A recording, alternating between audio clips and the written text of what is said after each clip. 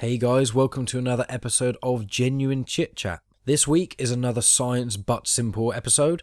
The first episode of our mini-series Science But Simple was released, I think it's the 6th episode of the catalogue, so go back and listen to that if you're interested, where we get into a bit more details of why we started it and that sort of thing. And the first episode is about how light bulbs work and a general idea of energy. So the whole idea of this kind of mini-series is just to explain to people sort of things people may notice in life, whether it's household or everyday objects, or things like in this episode where it's the tides and gravity and the moon and the sun and sort of how the sun works, like why it's just this big ball of gas essentially and creating all this heat, like what's actually going on there. And it's incredibly interesting. This whole series is meant to be just explaining things in an easy to digest way for anyone who's interested in science to any degree that they can understand this sort of thing. The episodes will likely be released every 6 weeks or so it's going to be, my usual podcasts normally, and then, every now and then, just one of these Science But Simple will pop up. And if you fancy this sort of thing, check it out. It's not like a funny podcast necessarily, it's definitely more of the informative ones, and out of all the podcasts that I do, it's the least flow sort of orientated. It's not as much like I just have a chat with someone and it kind of veers off into random tangents about a crazy amount of things. It's not quite as natural and organic as that. It's more centered, it's more thought out. We kind of just talk about it before we start recording, figure out what we're going to say. So it's just less than an hour long, trying to talk about things that people may kind of vaguely know how they work but not fully. So that's kind of the point of Science But Simple.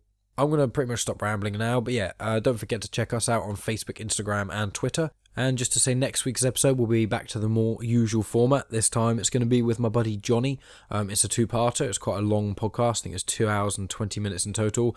And we go off on so many random tangents and stuff. It's crazy. I need to re-listen to it to try and figure out what I can even name the podcast, because we talk about so much stuff. If you enjoyed the podcast I had with Bradley last week, which I highly recommend, both parts of that I found were hilarious. And I've had quite a lot of positive feedback from people from that as well. So if you want a podcast that's a bit more funny, a bit more chill, a bit more podcast-like in a sense, then listen to the episode before this one, or the 2 episodes technically, because I released it in 2 parts before this one with Bradley, and then next week's tune in for the one with Johnny. Anyway, I am actually done rambling now, and before we get started there'll be a quick word from a fellow podcaster, and then we'll get right into it, and I'll talk to you guys at the end. Hi, this is Tony, the host of the Flix X-Rayed podcast. Each week, I am joined by guests. Meow. Hello. Yo. Why, hello there. Hello. Hey. Hello. Hello. And we have a roundtable discussion where we dig deep and X-ray a bunch of our favorite films, and some really terrible ones too. We really like to go back and take a look at films that may be forgotten, maybe in the past, and still lovable films. If you want, you can follow us on all the major platforms, iTunes, Google, Stitcher. If you want to find out more, you can find us online at www.flixxrayed.com. And you can also find us on Twitter, Facebook, and Instagram if you want to reach out to us. Good night, Internet.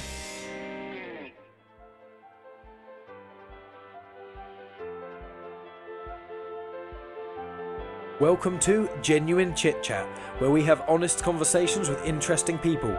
And I'm your host, Mike Burton.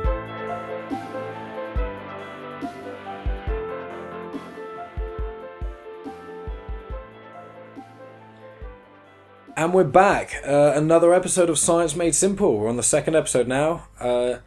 Josh is here with me once again. This is a thing now. Doing it. We did it once, and now we can keep on doing it. We've got a few more ideas written down.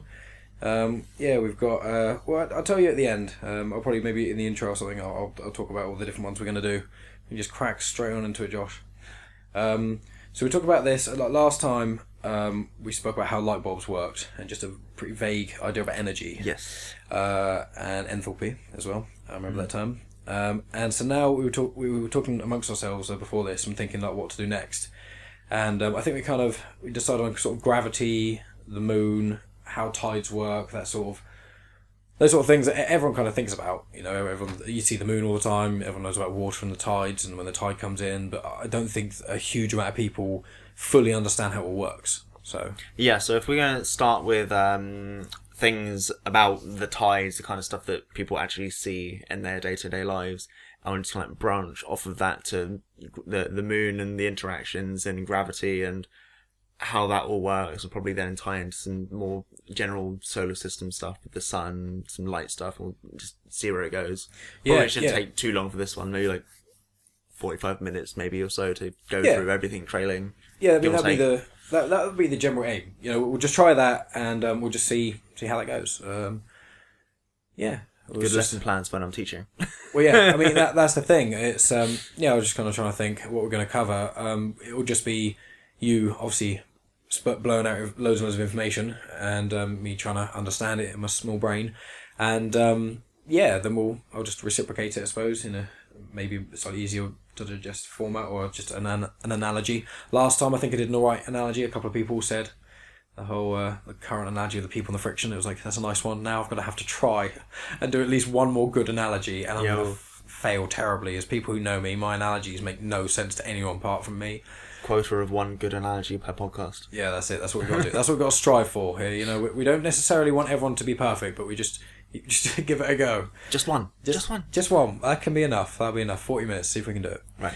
Right. So, Josh, you want to start us off then? Go on. So, as most people will probably know, unless obviously you've not really been around like a shore of any kind for an extended period of time. A lot of mainland folk, farmers and stuff. Yeah, especially we're the advantage in the UK of basically being a relatively small island, so we're surrounded by water on every side. We live on the south as well. We live in Southampton. Yes, it's the right most on the coast. Yeah, Which right is at a the bottom. special case, which I'll talk about. Oh Christ, already coming in with them tangents.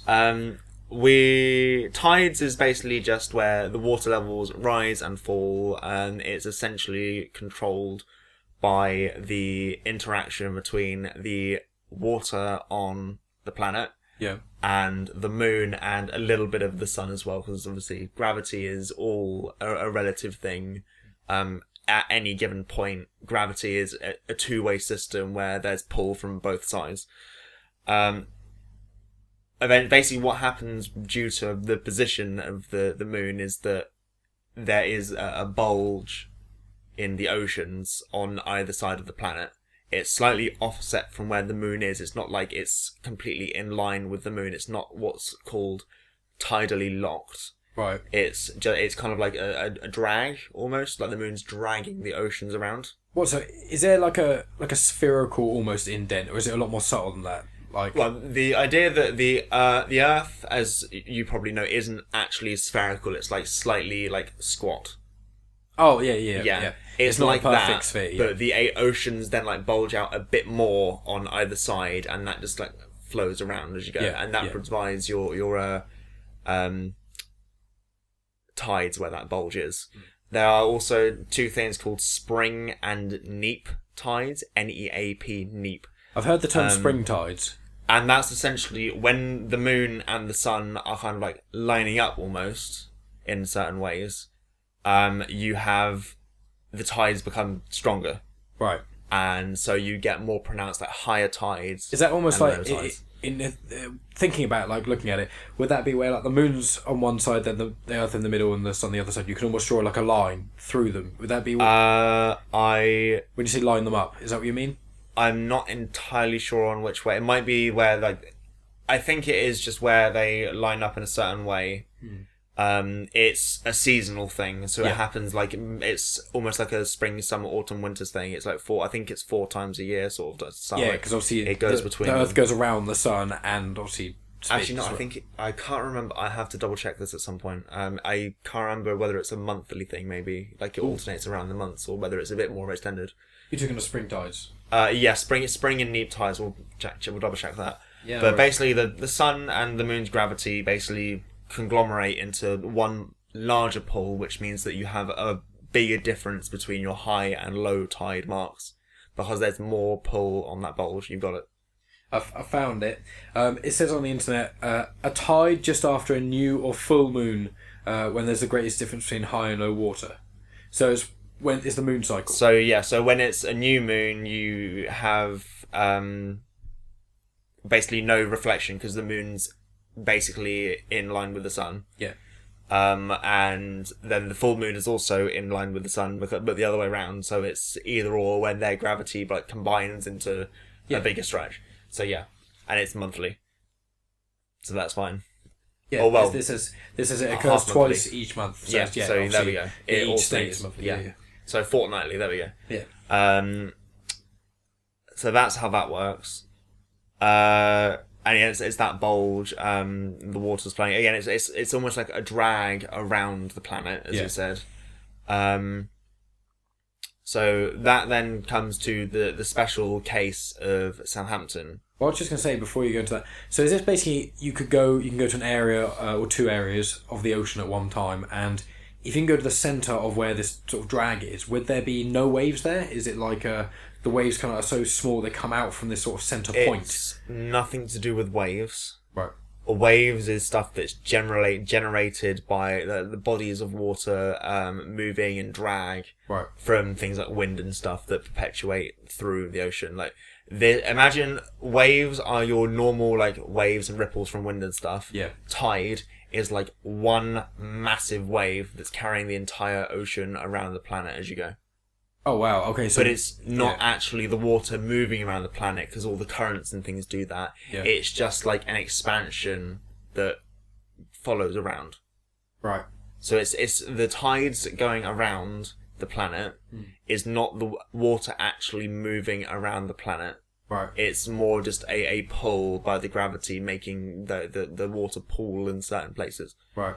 Because the currents and the things moving from like surface to deep water and things, that has much more of an effect on where any particular body of water is going at any time. Oh, that makes a lot of sense. So even though there is this big pull on it, because certain waters are so deep, it's not like it affects how much you can actually move. Is that what you mean? Yeah, like the way that water moves around the planet is dictated more by currents. Yeah. The tides is just a bulge in the water levels created by gravity, like meaning that the water kind of like pulls more in certain places. Yeah, that makes sense. Yeah. So it's not like a huge, gigantic, noticeable thing. It's almost like someone was like pushing on the top of the water, and it's like it just in a certain area, there's more. It's expanding in that way. It's almost just kind of like not where the hand is. It's where the hand pushes it down and everywhere else goes up a bit. I have an idea. Yeah. For your one analogy per thing. Podcast thing. Oh Lord. Technical terms. So imagine you're in a sports stadium and people are doing a Mexican wave. Mm-hmm. Each individual, as you move along, is essentially expanding to continue that wave. Yeah. But no individual is actually like moving from place to place as that wave perpetuates. That's a really good way of describing it. So that's like the tides moving across the planet. It's just that bulge carrying across. I see. So it's not the whole body, obviously. The body isn't moving with the tide. Yeah, the body is the people. The body is the people, but the tide's almost the hands. It's like the movement of that is. Yeah, that's a really, really good analogy. I like that one. We've done it. We're there. Now let's just go to ridiculous technical terms that no one can possibly understand. Someone has to like Google every single word. Let's do that. Please don't do that, for Christ. So the double tides in Southampton, that's the special thing. Double tide. Or double high water, as it's called. Christ. Is basically special conditions that are present in the English Channel, / the Solent. It's not so much some people, it's a misconception that it's to do with the entrances to the channel, like causing a squeeze on the water in certain ways. Right. It's more of a product of friction and the irregular, for one technical term which I will explain, bathymetry, which is like the essentially topography but of the ocean floor. That's what bathymetry is. What's topography? Like your hills and mountains and stuff. Oh, so it's like underwater hills and mountains, like sort of a bit obviously down. Like, so the shaping of that, and obviously water does not just. When people think about how deep water is, like it does actually hit a bottom. Like there is a point where water stops going down, and obviously if that point is a mile further higher up than another part next to it, then the water in theory kind of in that area would be up slightly more, but because of obviously how water works, it doesn't just shoot up like a rock. There's no real like hard differences like that in the English Channel. It is technically all shallow water, like a few hundred meters at most. Deep. When you get deep water, that's like over 1 kilometer. What's that? 1 kilometer down. That's when you get deep water. The Mariana Trench. I was almost said ground. That's like going for like 10k plus meters. So that's the one that James Cameron went down, isn't it? In the little. I have not a clue. Really? I know it's basically the deepest point you can go on. I think he's one of the only people. James Cameron and Mariana Trench found it. There we go. I was slightly trying to say it while googling it. Yeah, the deepest ocean dive. He's gone down further than anyone has in the. Yeah, they went down it for He went down I believe Blue Planet 2 that's recently come out as of this recording as well. James Cameron went down nearly 11 kilometers, which is 7 miles down to the deepest place of the ocean. Yep. Fuck that, man. I know you have a problem with deep water and water bodies in general where you can't see the bottom, but I'm just so not cool with. I don't like submarines. I don't like sharks. I love marine life. I want to go scuba diving and stuff, but it's just like deep sea is so terrifying because if something bad happens, you are so screwed. yeah. Well, we saw at the end of the episode of Blue Planet 2 what happened with their submarine and stuff, and you were like, nope.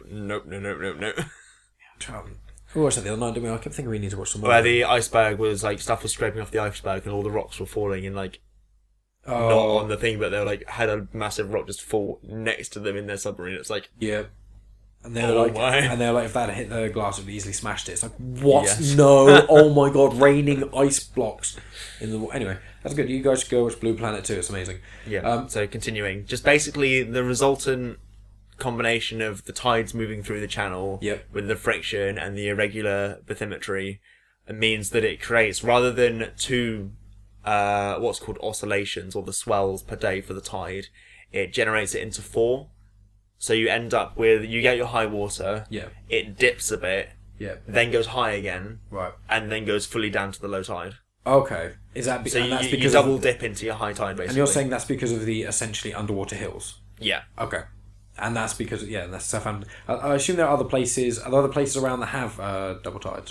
It's a general thing that goes across the English Channel. Okay. I'm not sure whether it exists much elsewhere around the world. Is it because of where the channel goes between France and Spain, and there's That's that narrow... the misconception that like double entrance thing causes it. I wonder if that is the thing that cuts at the shape of the bathymetry. Is that what you called it? Yeah, but that's the bathymetry thing is a long-standing like volcanic things and pushing past and stuff. So Oh, I see. That's more. Is that more tectonic that- plates, or is that some complete? well, tectonic plates and the gaps between them is where the ocean floor comes from and is generated and destroyed. So, Yeah. but it's the bathymetry is a long-standing thing. It creates that effect, and it may exist in other places. Yeah. This is like the most famous example. Such we have the Oceanography Centre here and everything. It's Obviously, well documented and Southampton, studied England, and have always everything. been very much about boats and the ocean, haven't we? Because we're obviously we're an isolated island. So yeah, we get a special kind of tide here where we live, which is fun. It doesn't produce any really unusual kind of like side effects in terms of nature and stuff. it's just like when you want to go out sailing or whatever, you want to get your boat out. you It's gotta like be it's careful just with like it, yeah. instead of if there's low tide, it doesn't mean it's such a long time until high tide again. It's Yeah. a smaller window, but then again, it means that more occasionally it'll be low tide. Obviously, you do get currents involved with water going in and out with the tide, and that will change with the double tide because the speed of the currents will change and alternate. But so that probably has some kind of effect, but it's not anything that's like hugely, massively impactful. That makes a really special case out of Southampton. It's just there's a double tide. It's a bit weird. There we go. Yeah, weirdness. So we'll go. Let's focus a bit more on gravity. I was going to say. Okay. If we think about obviously, so the moon and the sun basically end up creating the dents almost. On the top of the water, and then it causes water moving on, similar to the way Mexican wave sort of moves things across. That sort of idea. So, what is it about Earth? Like, how does gravity work? Because obviously, Earth is basically it's pulling stuff towards it.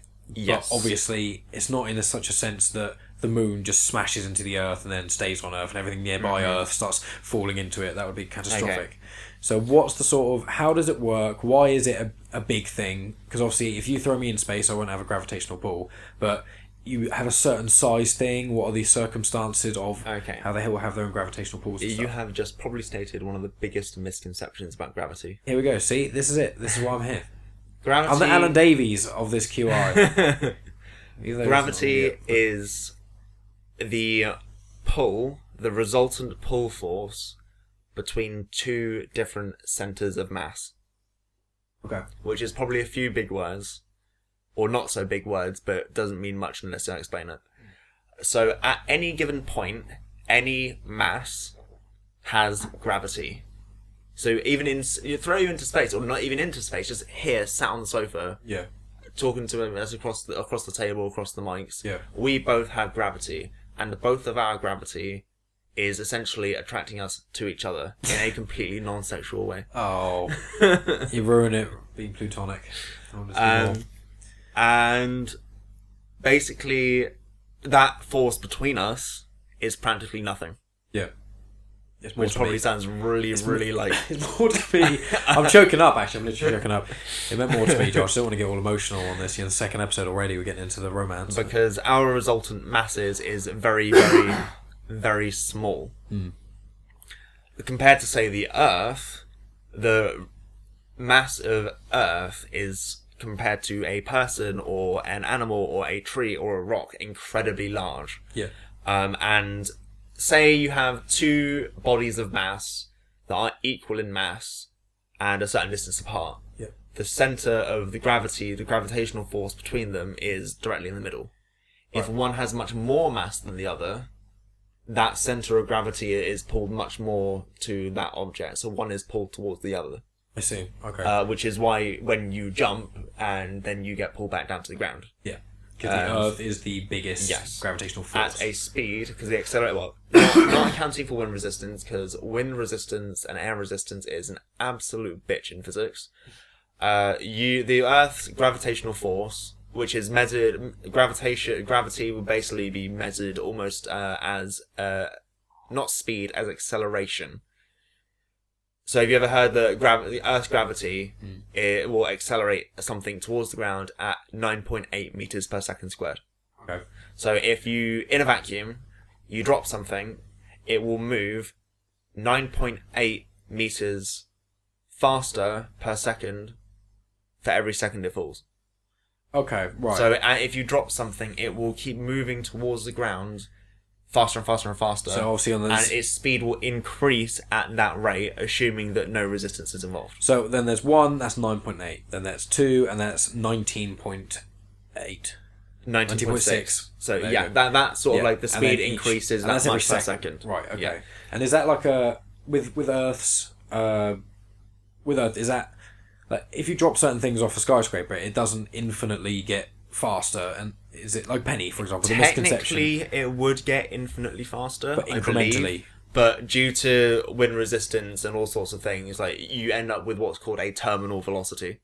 Ah, yeah, I've heard that term before. So that's the maximum speed that something will fall towards the ground Yeah, because of the different forces. Because that's the misconception, is that you drop a penny off the Empire State Building, it'll kill someone. It's like, no, it'll probably hurt them a fair amount. Probably embed it in somebody's forehead, maybe. Yeah, you could... Assuming it falls at exactly that angle and someone looks up and goes...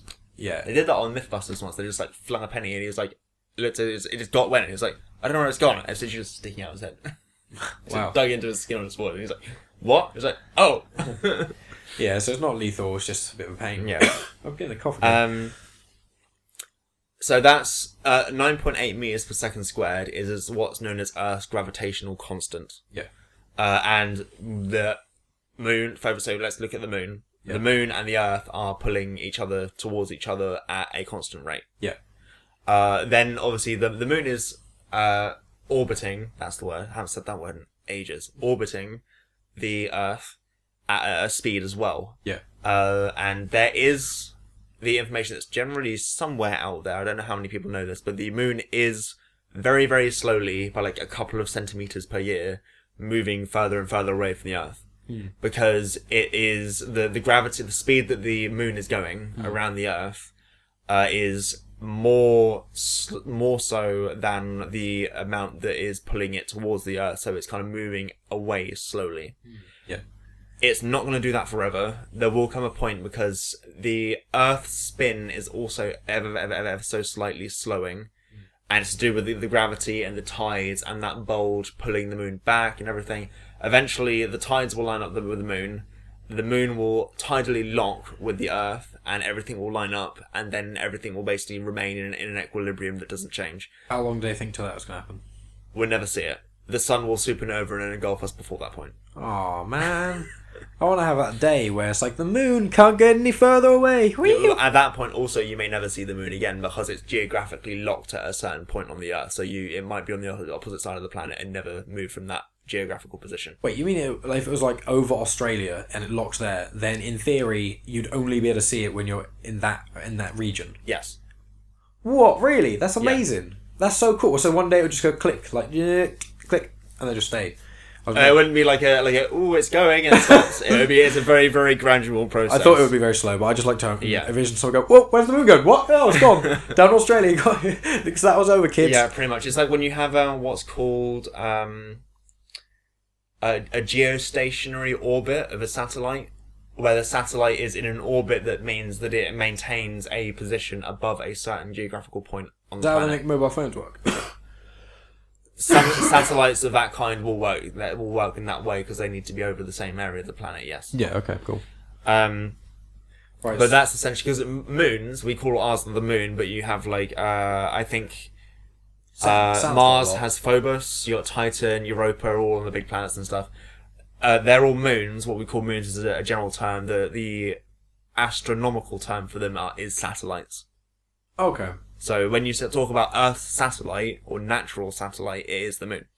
So it's a satellite is a general term. It's actually just something that's orbiting something. Is that right? I believe so. So in theory, is Earth the satellite to the sun? I think it has to be around a planet. Oh, For okay. a So it has to specific be definition. So it has to be something Yeah. smaller than a planet. Right? Okay. That makes Yeah, sense. and then a planet is a body that is orbiting a star. Yep. So like you have the asteroid belt, but that's a different thing. 'Cause it's loads of small pieces in a chain. Yeah.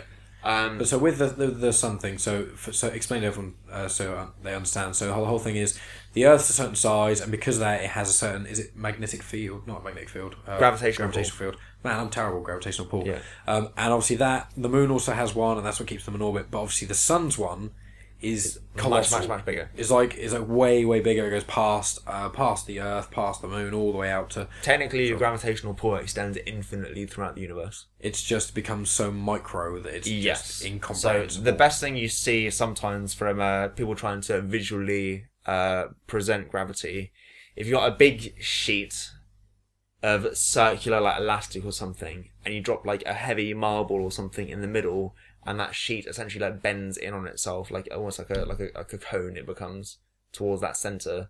Right. That bend is the effect of gravity, and then if you pop, like say the little things you pop the coins in that kids used to, and it goes like round and round and I round love and that round, shit. and eventually gets into the go there bottom. all the time. Yeah. That's essentially like that going round and round and round and round. Imagine that, but it never actually fully gets to the middle.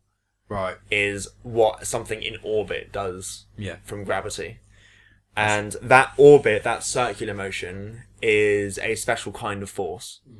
Because it's not technically a single force, it's the resultant force of two forces acting in unison. You have gravity pulling one thing towards another, or technically both towards each other to be technical, but obviously one, if it's bigger, will move towards the other rather than the other way around. Yeah. And you have the horizontal force, because forces essentially act in straight lines. Right. What? Forces, you basically don't, there's no like curve force. There's just any curve or change in direction is the result of a different acceleration or different force being applied. Wait. So, when you say that, how does that explain like the gravitational pull of the Earth being like around it? Like if it has to be. Okay, so to dip into a bit of relativity here, Oh Christ. not nothing major. So that sheet, have you ever heard of the term space-time?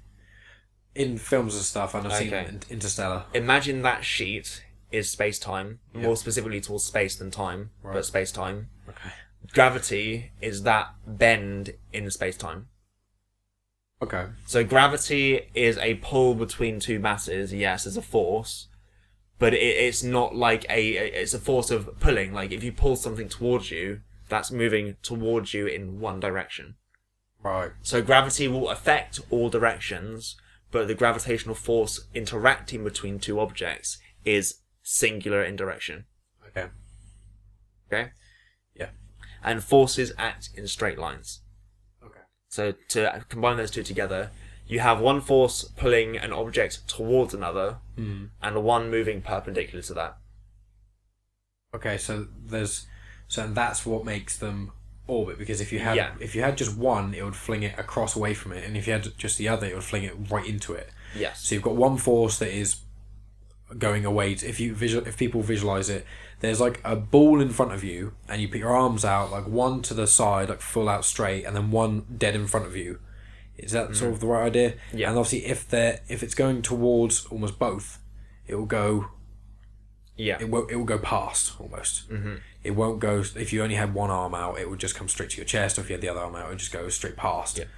Let's go for an example. If you have a ball on a rope, or let's go swing ball. Everyone knows swing ball. I used to love that stuff. Yeah. Swing ball. Gravity is the string holding the ball to the pole. Yeah. The movement of the ball is you're hitting the ball and you're hitting it in a straight line. Yeah. But that string is that gravitational pull of the string Yeah. is holding it to the pole. Yeah. So that force of acceleration of motion that you're applying to that ball to go in one direction is being constant, but it also gets redirected. Well, that makes So a lot that of sense. ball is always moving perpendicularly. Perpendicularly, that's a bit of a tongue word. A bit of perpendicularly is a tongue word for dicularly. I'm gonna stop. I'm gonna really stop. That's inappropriate. It's inappropriate.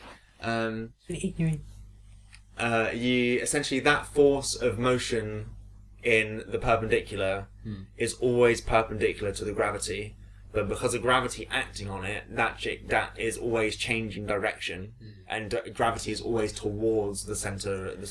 Yeah, when you think of the swing ball thing, that makes it make so much sense. If you just Yeah. think of the string is literally the gravity, like you hit it, you can hold it up and smack the ball, and your bat can be going in, or racket can be going in one straight line, and it will hit it in a straight line, but the pull of the string will make it curve Yes. and go around it, and Yeah. that makes so much sense. using And that's that how analogy. orbits work. Because it's one force acting, a force of motion in one direction, Yep. acting with gravity in the perpendicular, and that results in centripetal force, which is essentially the resultant curved force that moves an object around the center of mass. Yeah, so those two forces put together is the thing that makes it essentially curve. Yes. Yeah. Okay, that makes The opposite, which is the like a pseudo force or centrifugal force, because technically you've got one force that's basically making an object move towards the object. Yeah. Centrifugal force, by Newton's law, you should have a force acting in the other direction in equal and opposite to Right. maintain something in stasis.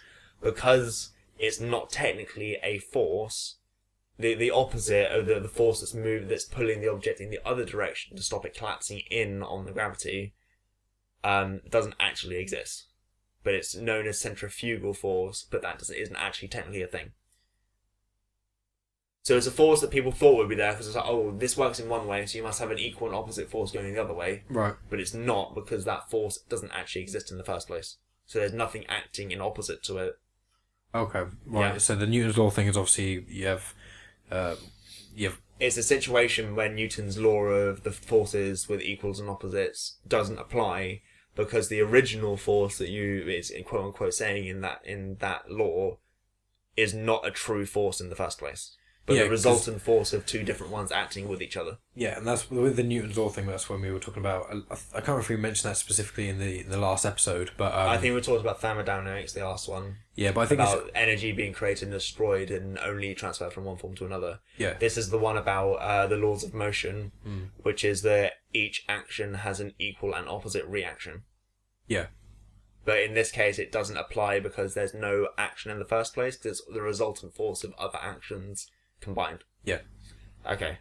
And that also then applies for the Earth orbiting around the Sun, or our solar system going around the centre of our galaxy, or stuff going around black holes, and all the gravity stuff, and things moving around them is all from the horizontal force and the gravity resulting in the curve.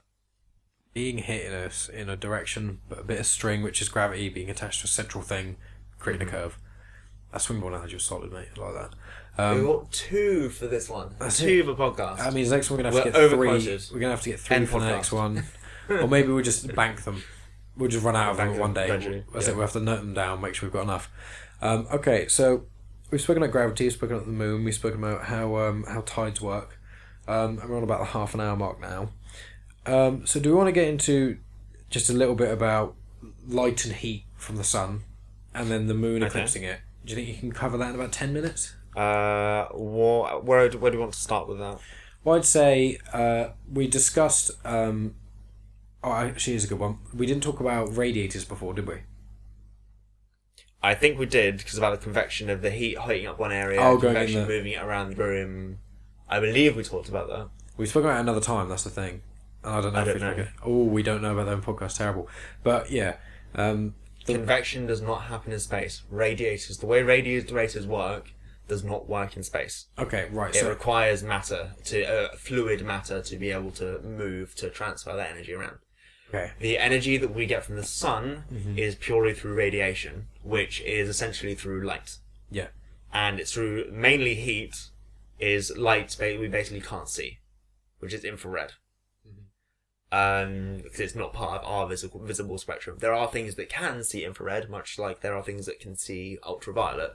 But We have devices cannot. that can obviously. We have like things that basically read that infrared signal Yeah. and then change it into an image, a visual representation for us. Yeah. So we can see where there is infrared and where there is not. Like, so we can see relatively high infrared and low infrared. See like difference in heat. So you have thermal cameras and stuff. That's Yeah. all they're doing, is changing infrared into the visual and different levels of infrared into the visible spectrum. Yeah. So we can tell what has more infrared and what has less. Yes. That makes sense. Yeah. So so with the sun is, it's basically how's it causing all this power? It's loads of gas, isn't it? That's just on fire. Right, so essentially gas, technically on fire, but nothing's actually combusting. Stars Is this like the are- light bulb thing where it's where you've got in the glass? No. Oh Christ! It's...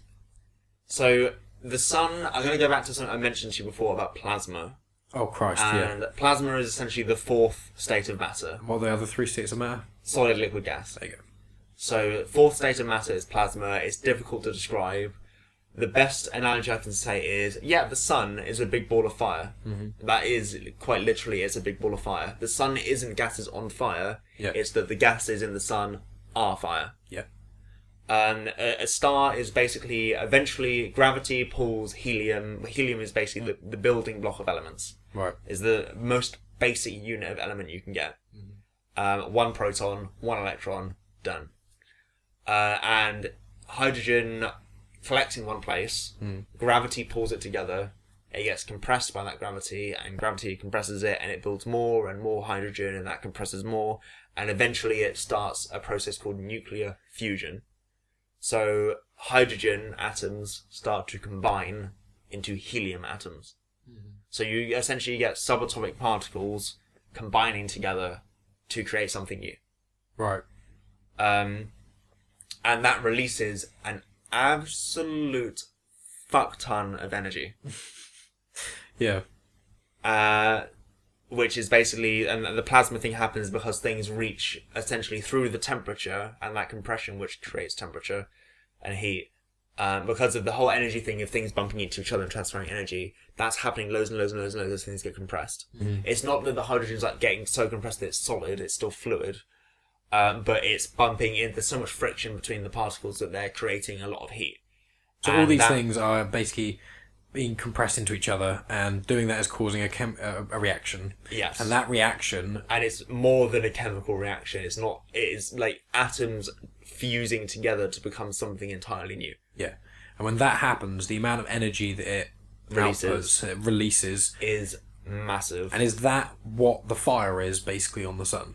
That's all the energy that's being released from the sun, yeah. Yeah. So that's happening there, and The plasma that is the sun, and when you have solar flares that release like all that, like the solar wind and stuff, that is essentially like offshoots of plasma being thrown through the. how through are space. they kept in this area? Is it their own It's weight? just the gravity that holds everything there. Yes. In that pool of reaction. Yeah. And that's the thing that people are trying to experiment with, to try and create here on Earth With to the, create fusion reactors, because that is a potentially huge energy source. Yeah. You And all you need is hydrogen, which is probably the most abundant element in the universe. yeah. In terms of in the air, we have more nitrogen than anything else. That's just a product of the eventual things. Like, let's put it this way: nuclear fusion happens in stars. hydrogen becomes helium, helium becomes something else, and something else, something else. Eventually you get to the heavy metals like iron, and eventually things become so difficult to fuse that the sun runs out of the fuel to keep that nuclear fusion going. It's like a self-sustaining system. Yeah. And when that happens, the sun starts to cool down, it expands, the gravity changes, and you end up things going supernova, and the star dies, and it lets all of that matter go. Mm-hmm. And that basically then pulls around something else, and new stars take that in, and gravity creates other planets and things. So you and I, from the product of many, many stars' lifetimes, are simply the combined reactions and things that all led up to Stardust becoming a person. Yeah, you are Stardust. I always think it's more amazing because obviously I've said in a previous podcast, which will probably be released now with my buddy Dom. We were just talking about religion and stuff, and I respect people's religious beliefs, but I find personally that it's so much cooler being made from stardust and the billions of crazy things that go on in the universe to create the ridiculousness that is life. And it's like, I find that to be way cooler and more interesting than a dude made me. You know, it's like, that's just my personal opinion, not to get down on anyone in religion. I'm completely fine with it all. It's just, I just think to me that just sounds so cool. You know what I mean? think God is a non-binary being. Edgy. Yeah, I'm not going to get into that. That's probably going to trigger somebody. Oh yeah, we don't want to trigger people on the science show. But yeah, it's. I just think that's so amazing and cool. So just to clarify with the sun, so I'm envisioning it. So there's all this hydrogen, helium, and Yes. hydrogen. Mainly hydrogen. Yeah. Sun is mostly hydrogen, helium, some form of proportion. Can't remember what exactly that And proportion they is. hit each other and become another thing. Yes. Releases loads of energy. Then that continues to combine and combine. And that keeps combining over and over again, and eventually it runs out of things it can combine into, because obviously Yes. it combines to this thing, and then these things combine to this thing, and Yeah. eventually you get. as It you said, stops being stable, and you can't create new elements. Yeah, eventually I almost think of it as this isn't obviously what happens, but almost like it becomes all these things, and then suddenly it just becomes 2 bricks. And then you hit the bricks together, and it can't do anything, and you're just left Yeah. with 2 bricks. And then everything over time becomes that. And then once it's too much for the sun, Yes. then when there's too many in a sense almost bricks in the middle, and there's too many of them, then it's just like nope, and it's too much. Yeah. And so all the other energy that's still left, that's still reacting and midway through it and isn't quite done yet, is all shoots out, and that's what causes this sort of supernova. Yes.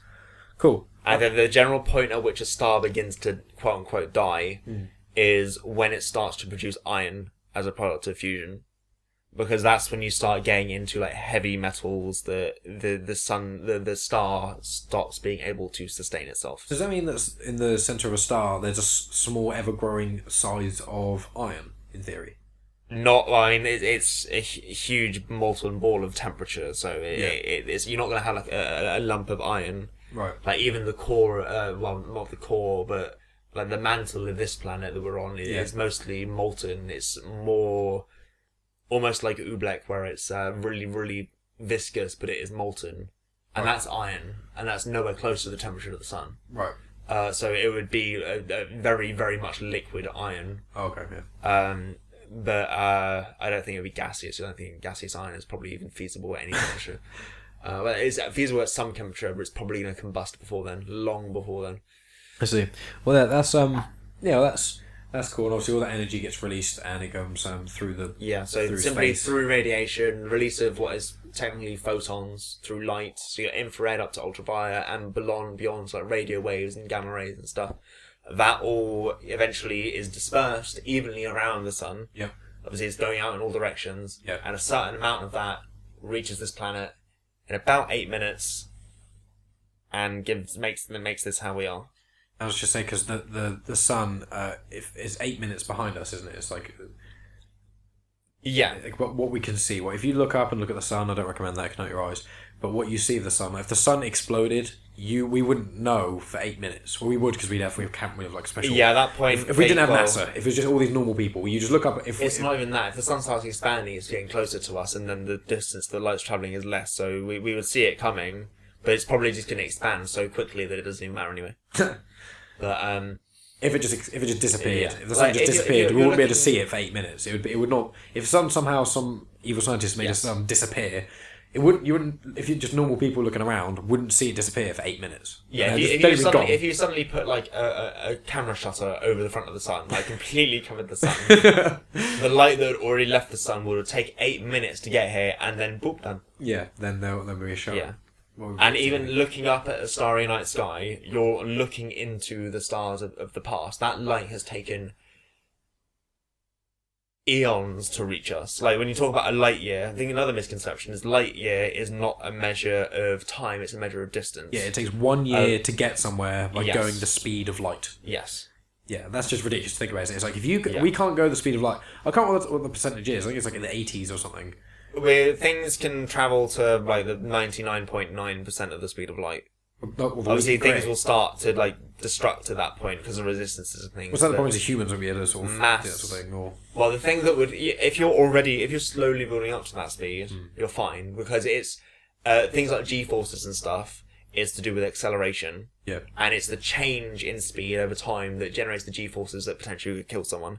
If you slowly increase speed as you go, and you're going at the same speed as that object that's increasing in speed, yeah. then your, like, acceleration is very slow, so you don't feel the G-forces, so you can get up to that speed. Well, getting up to the Obviously- speed of light would take a long time. A long time, yes. Long time. And then to maintain that takes so much energy, it's not even worth trying. I see. Well, we should. We won't now because we're now at the 42-minute mark, so we'll wrap this up. Yeah. But I think at some point we can go into if we keep doing this, which I hope we do for many months, years, whatever. How This long is we the wanna thing do it. now. We've done 2. We can't ever give There up. will be more. Yeah, till we're like Can't give up 80, now. we're like 80 years old, and like science has changed so much, and none of this makes any fucking sense. anymore. Everything I said in episode 1 is now a complete lie. Yes. Our understanding of the universe is completely different since we met the squirrel people of Aspen 4. That'd be nice, wouldn't it? Not in our age. Not in And our Ewoks are real. Oh god, that'd be pretty cute. I'd love to have a little Ewok around my house. And Jawas. No, they're not. Jawas are... Tatooine's not a thing. Mos Eisley is no. Oh man, but Endor is definitely. Endor, yes. But to be honest, it wouldn't be so far fetched. Like if you had other planets with life to have, like you get little bears, so you get like koalas. Like if you got someone who somehow became, like they evolved in a certain way, Yes. they actually became that way. But let's not go down that route because we're One gonna, ever so slight moment. Yeah. Just okay. I Go have on. no doubt in my mind at all that there has been life on other planets except from Earth. yeah. At some The point. only contention is that I doubt we'll ever be able to encounter something, because not only does it need to be within a feasible area of space for us to be able to contact, it also needs to have existed within the same time frame. Yeah. And our existence, the existence of the human race, not even through like when we have been technologically advanced to basically be in the space age, quote It's only unquote, like what 50 years or so. is not even a blink in the amount of time that the universe has existed. Oh god, no! It's literally what we should do at some point in the future episode is maybe go into the Fermi paradox and stuff, and talk about space travel and that sort of stuff a bit more. I think that'd be a really interesting one. So I've got my pen and paper. I'll write that down. Yeah, I'll pretend like I'm talking about. Other intelligent life other than us existed, almost definitely. Will we encounter it ever? Fuck no. But we, I doubt ever we'll find intelligent life other than ourselves. Maybe evidence of intelligent life other than themselves, but to actually come face to face with it, I doubt we ever will. we can discuss this in a future podcast. That's a good subject we'll get on to because I want to talk about that. I'm in the same boat with you, but we'll talk about more in detail why the reasons we think that. But yeah, so that's pretty much the end of the podcast. Thanks for coming on, Josh. It was a pleasure to pick your brain. Well, we've got, as we said in the next ones, we've got, I was going to say this in the outro, but I'll say it now. We've got, I think, metabolism, eating, life cycles, blood and oxygen, sort of how it works. So yeah, we can go into that one. There's, we were talking about doing potentially. Don't hold us all to these, okay? If someone's listened to all these, write them down and thinking we're going to do every one of them definitely. These We're doing them definitely. I'm calling it now. may change. We're talking about like gadgets, TVs, radios, phones, touch screens and stuff, and maybe get Reese in on that because he's an IT technician. He's probably much more better than I am. Much more better. Oh, grammar. That's good. You went so well. Yeah, so well. That's definitely. He's probably a lot better at that sort of thing than I am. We'll look it up where you guys come from. Yes. The useless sort of thing. But yeah, then we'll do there's one which I've named Crazy Creatures of the Deep and Fave Animals. It sounds like I'm a little girl writing a journal. But we'll talk about like all the sort of, because there's some crazy ass animals out there like mantis, shrimp, and cuttlefish are just crazy, and obviously anglerfish or bioluminescence. But that's just scratching the surface of how cool things are down there. And then also time and how watches work, and also can go into sort of black holes, and what about misconceptions as well. That's what we've got. That links into something that we mentioned today with gravity and black holes and stuff, so that's probably a nice one to maybe lead on to. They're all feeding into each other. We'll see where we go. We'll have the network. We feel at the time. We'll have the network, yeah. So as always, it was a pleasure to have you on, Josh. Thank you. And yeah, we'll see you guys later. And that's the end of another episode. Thanks as always for tuning in, guys. As I said at the start, there is a first episode of Science But Simple, which was episode 6, and that's all about light bulbs and energy and how that sort of works. Last week's episode was with Bradley. It was just a much more humorous, chilled conversation about all matter of things. There's not really anything in particular that we stick to. I think we talk about racism for about 5-10 minutes, and everything else is just random subjects that come and go. But it's a great chat. It's a lot of fun. And next week's release is going to be part 1 of my chat with Johnny, which is a similar sort of vein to Bradley's, just chatting about random stuff. I think we, at some point, obviously I'm really into Star Wars and Johnny's really into football, or if you're American, soccer. And we have not quite a debate, we are kind of just pulling each other's legs, but just kind of mocking each other for liking football and Star Wars and stuff. And it's just a right laugh next week. And then I think the week after that may end up, or the week after that will be the part 2 with Johnny. And then the week after that, I'm not sure which one I'll release. It may be one with John. No one even called John. With Josh again, who's in this episode, and my buddy Reese, who's in the first episode of Genuine Chit Chat. If you haven't heard it, you should check it out. It's all about whether or not it's ethically right to, in quotes, punch a Nazi, and about political correctness and people using violence to further their own cause and whether or not that's right. So, he's a great guest to always have on. He's a good friend of mine, as is Josh. So they're going to be in one of the future episodes where we discuss sort of transgender issues and whatnot. And I've got a few more podcasts that I'm going to be recording over the next few weeks and stuff, so I'm not really fully sure of the schedule, if I'm being honest with you. I'm just kind of rambling and raving and babbling on about nothing while I'm trying to figure out the schedule, but there isn't really one. So sorry about that, guys. Be sure to follow us on Instagram, Twitter and Facebook. Subscribe on the usual podcast apps and YouTube, and if you feel like it deserves it, give us a review on iTunes, I really appreciate it and it goes a long way. Anyway, thanks as always, guys. I appreciate each and every one of you, and I'll talk to you next week.